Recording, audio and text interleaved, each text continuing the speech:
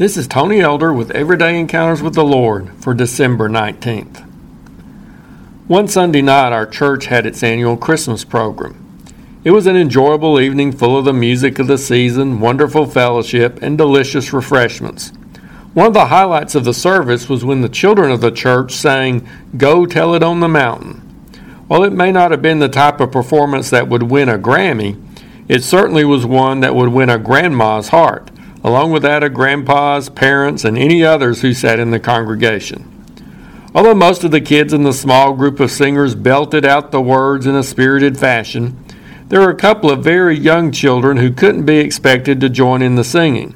However, those toddlers participated by standing there with the older children and enthusiastically ringing some bells every time the song arrived at the chorus, and sometimes during the verses or just whenever else they wanted to do it. I think I even saw a little swaying to the music by those youngest participants. I won't call it dancing for the sake of the more conservative church folks among us. That particular song encourages us to proclaim the good news that Jesus Christ is born, to go tell it on the mountains, over the hills, and everywhere. Some of us have pulpits or blogs as mountains from which we can shout that important announcement. Others may wonder about their ability or opportunity to participate in that activity of telling others about the birth of Christ. But I believe all of us can do something to communicate that news to the world. We don't have to preach a Christmas sermon to everyone we meet, but in the normal course of our conversations at this time of year, we can look for opportunities to mention some aspect of the holy event that the holiday is all about. Instead of just talking about shopping, Santa Claus, the prospects for a white Christmas, or some of the other common topics of the season, let's put out a few reminders that we're celebrating the birth of our Savior. Instead of a generic Christmas card, why not pick one that portrays the Nativity, or that contains a message about Jesus?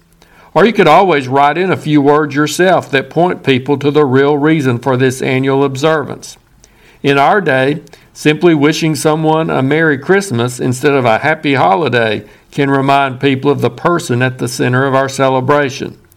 Maybe a prayer of thanks for the food at a family gathering on Christmas Day could include a reference to Christ's birth. But not all reminders have to be verbal. A smile, a joyful spirit, a generous attitude, or a kind deed can communicate in tangible terms the message of love and giving that were typified by God's gift of His Son. An attempt to be a peacemaker among family can exhibit the qualities of peace and goodwill mentioned by the angels at Jesus' birth. We may not be able to sing with a beautiful voice resounding from a mountaintop about the birth of Christ, but like those toddlers, we can ring our bells or we can sway to the music as we show the spirit of the season through whatever means we possess.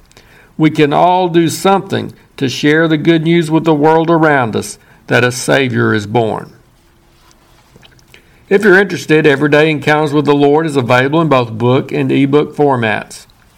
And now I pray that you'll encounter the Lord today in your own everyday experiences.